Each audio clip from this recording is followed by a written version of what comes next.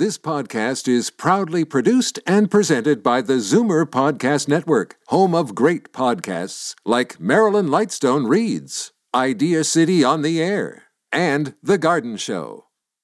You're listening to an exclusive podcast of the Zoomer Week in Review, heard every Sunday at noon on AM 740 Zoomer Radio. You're listening to the Zoomer Week in Review, brought to you by Chartwell Seniors Housing, making people's lives better.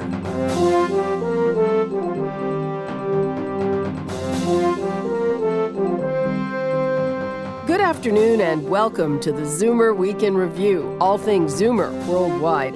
I'm Libby Znaimer. Canada is still buzzing about the performances of Eugenie Bouchard and Milos Raonic at Wimbledon. Both made history, going further than any other Canadian players. Kelly Mermetz is the president and CEO of Tennis Canada, and she believes we're entering the golden age of Canadian tennis. We'll have that coming up. Just another manic Monday. Plus, most of us probably aren't looking forward to heading back to work tomorrow. But for some people, the office has become an escape from a stressful home life. That's especially true for caregivers. Today, Dr. Alison Williams will tell us what Canadian employers should be doing about that. But first, here are your Zoomer headlines from around the world. You might not consider yourself an artistic person, but that shouldn't stop you from picking up a paintbrush or enrolling in drawing classes. New research from Germany has found that painting or drawing improves effective interaction between certain parts of the brain. The study followed a group of recent retirees who took up art classes and another who attended art appreciation classes. The group that created art reported strengthened psychological resilience. MRIs also showed improvements in the part of the brain that governs cognitive processes such as introspection, self-monitoring, and memory. The study is published in the online journal PLOS ONE. A traditional battle of the generations is being reversed in China. Young people are getting upset because their elders are playing their music way too loud. It's all because of the dancing grannies. Every evening at dusk, groups of mostly older women gather in public parks to dance together. They call the choreographed routines guangchang wu, square dancing, and they do it as a way to keep fit and happy. But many young people living in apartment buildings around the public squares complain the music is too loud and the grannies dance too late into the evening. It's estimated 100 million dancing grannies get together every night around China, and the number is expected to increase dramatically as the population ages. They say an apple a day keeps the doctor away, but maybe you should chase that apple with a drink.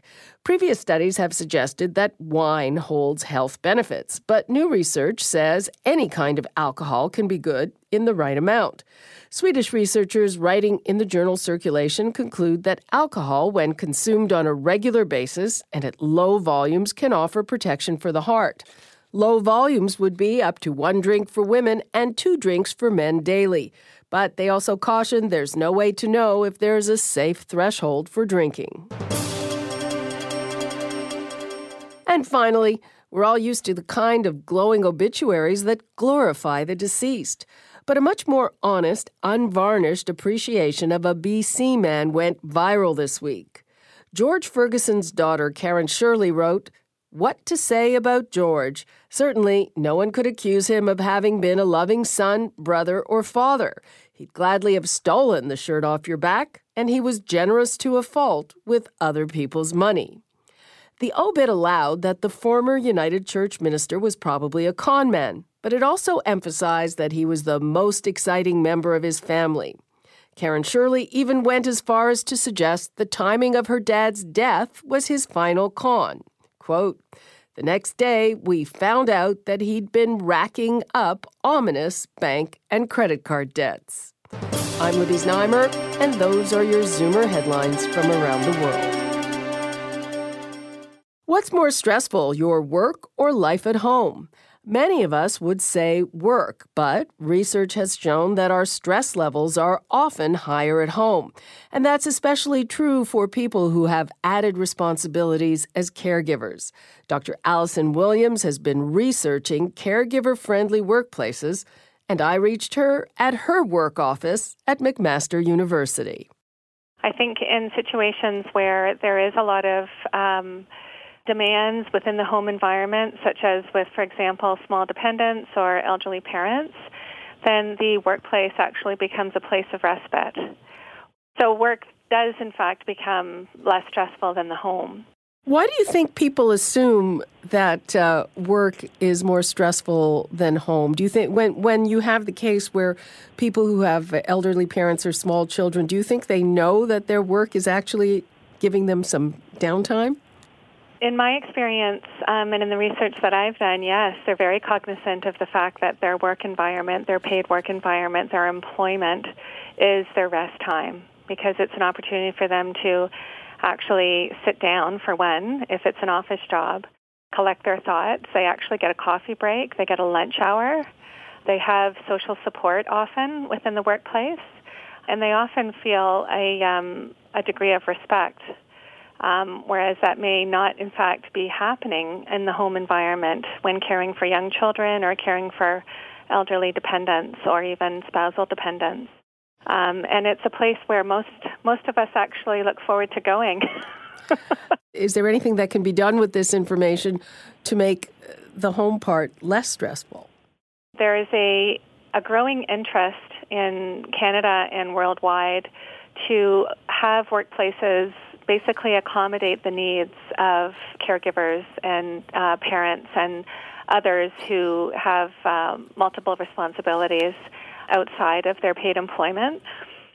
One example of this is in the UK, just at the end of June, there was a legislation passed that basically requires all employers to accommodate flexible hours in order to make workplaces more family-friendly. Now, it's not going to happen overnight. Individual employees have to apply, and then employers are required to consider requests subjectively and in a reasonable manner, and then make a decision within 3 months of the request.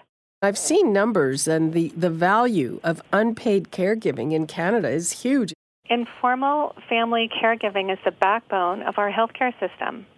As I'm sure you know, the healthcare system is less and less able to accommodate the needs of our aging population, and consequently more and more of that responsibility is put on the backs of family members.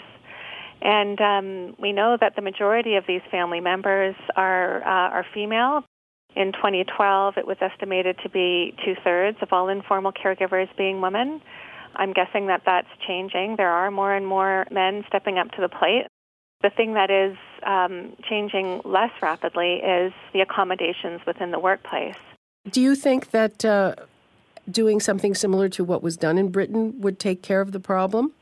Currently in Canada, we have the Compassionate Care Benefit here in Canada, which is a federally provided EI benefit.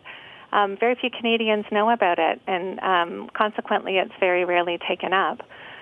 What our research has shown is that it's generally very large employers who have these accommodations. It's also employers who have human resource departments and human resources.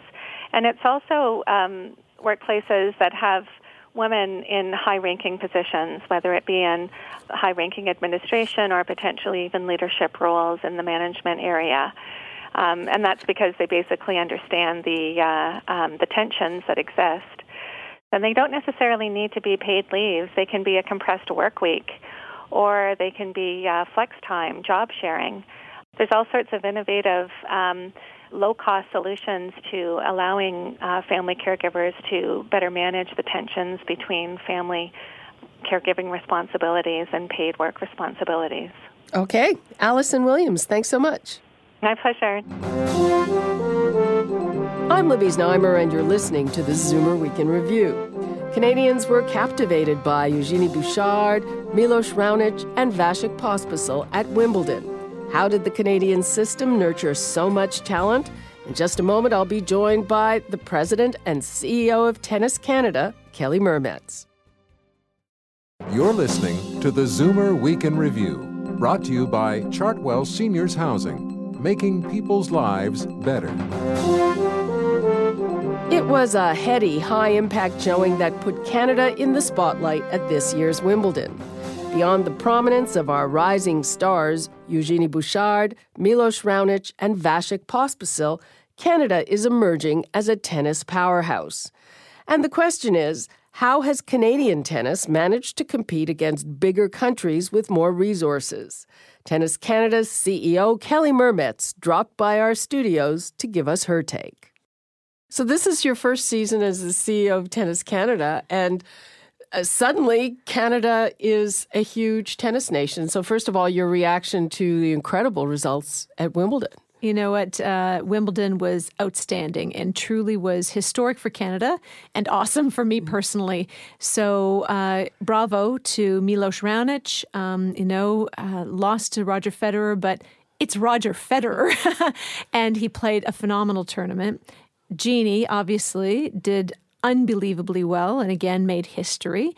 And then Daniel Nestor is the usual Daniel Nestor, and Vasek Pospisil won. Out of nowhere. Yes. So it's wonderful. Suddenly, all the star commentators like John McEnroe, suddenly they're all talking about Canada. Canada's on the world stage. And so I would say that was probably one of the highlights for me in London, that everyone I spoke with, everywhere we went, were unbelievably respectful of Canada and the program that we have in place here. And certainly, oftentimes I did media with U.S. outlets because they're saying, aren't we a bit larger than you? And don't we have a few more resources than little tiny Canada? And how is it that you are producing these really very talented, successful tennis players? And we don't really have anyone in the top 50 with the exception of, Serena and John Isner. To the world, it looks like this happened overnight, but it really didn't happen overnight. And a lot of kudos has to go to your predecessor, Michael Downey, as well. No question. So Michael Downey left me very, very big shoes to fill, but a really wonderful role to fulfill. And this was in the making for the last 8 years. So it was under Michael Downey's leadership. Tennis Canada said, we want to be the best in the world. It's not good enough just to be better than last year. We want to be the best in the world. And so we went out and hired arguably the best coaches in the world, Louis Borfiga from France. He hired a team of the best coaches from around the world. And then we created tennis centers in Vancouver, Toronto, Montreal. Worked with the academies right across the country, all provinces and territories. Took the highest potential kids, put them into those regional tennis centers, and then filtered those top highest potential kids into the Montreal National Training Center.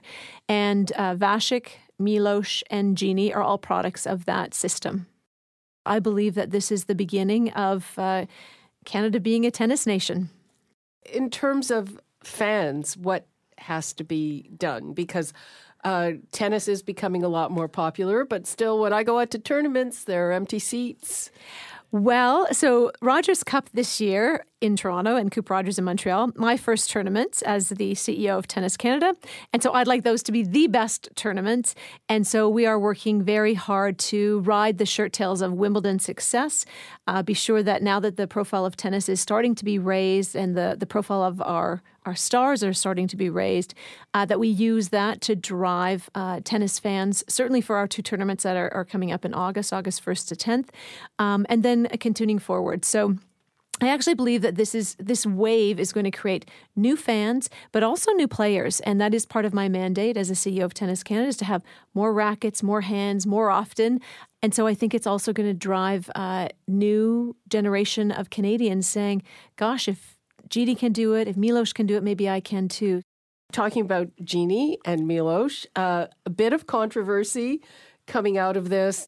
She's been called Canada's sweetheart, and people start saying, well, the way that she is treated and perceived is a bit sexist because she's, the William Shatner called her the cutest thing on the planet or something like that. Do you see a divide between the way a female tennis star is perceived and treated and a male star?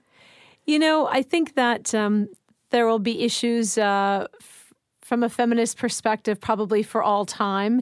And depending on our sensitivities, how we respond to some comments, I would just say from Eugenie's perspective, I don't think she thinks of herself as anything less than the toughest, most determined competitor on a tennis court anywhere in the world.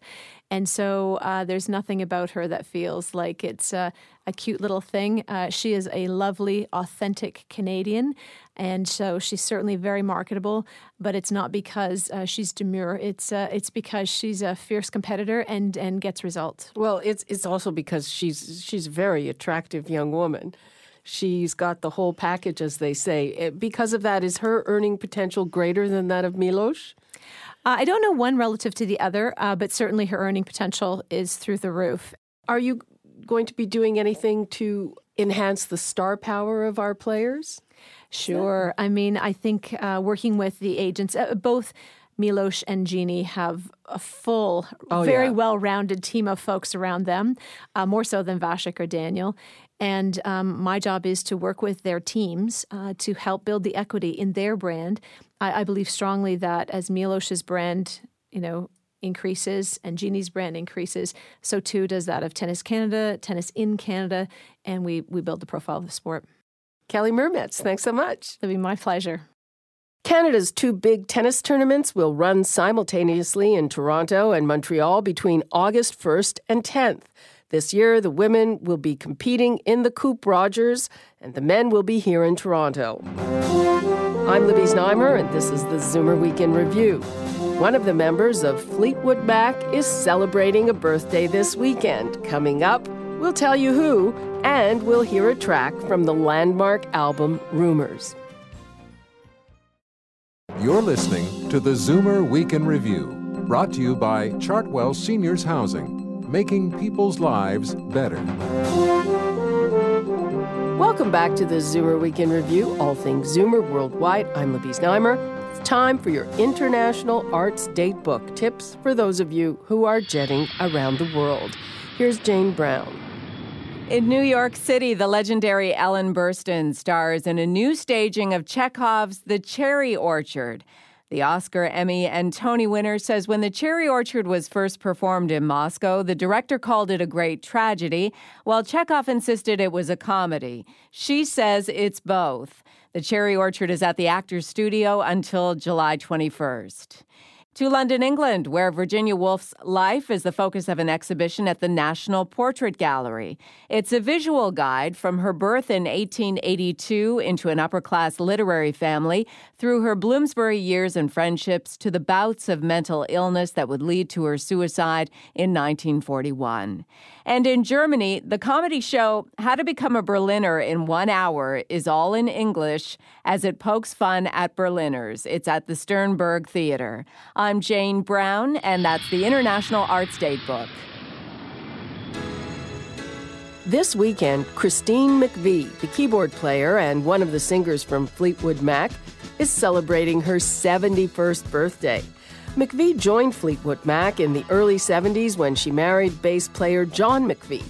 She became one of the group's primary songwriters, responsible for some of their biggest hits, including Don't Stop, Little Lies, Everywhere, Over My Head, Say You Love Me, and You Make Loving Fun. She retired from the band in 1998, the same year they were inducted into the Rock and Roll Hall of Fame. In September 2013, at London's O2 Arena, she joined the rest of the band on stage for the first time in 15 years to play her hit, Don't Stop. And in January of this year, it was announced that Christine McVie had officially rejoined the group and would be part of their big reunion tour kicking off this September. Right now, we'll hear one of the many hit songs she sang and wrote with the group. Here is You Make Loving Fun.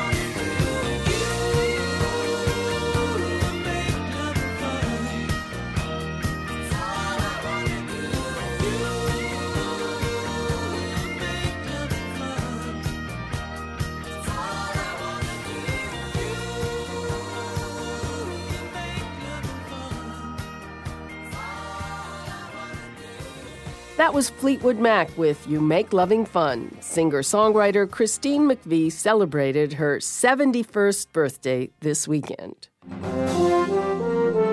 And that brings us to the end of another edition of the Zoomer Week in Review. I'm Libby Znaimer. Thanks for joining me today. Be sure to come back next weekend to stay up to date with all things Zoomer worldwide. You've been listening to the Zoomer Week in Review, produced by MZ Media Limited. Executive producer Moses Znaimer. Produced by Paul Thomas. Program director John Van Driel. This has been an exclusive podcast of the Zoomer Week in Review, heard every Sunday at noon on AM 740 Zoomer Radio. This podcast is proudly produced and presented by the Zoomer Podcast Network, home of great podcasts like Marilyn Lightstone Reads, Idea City on the Air, and The Garden Show.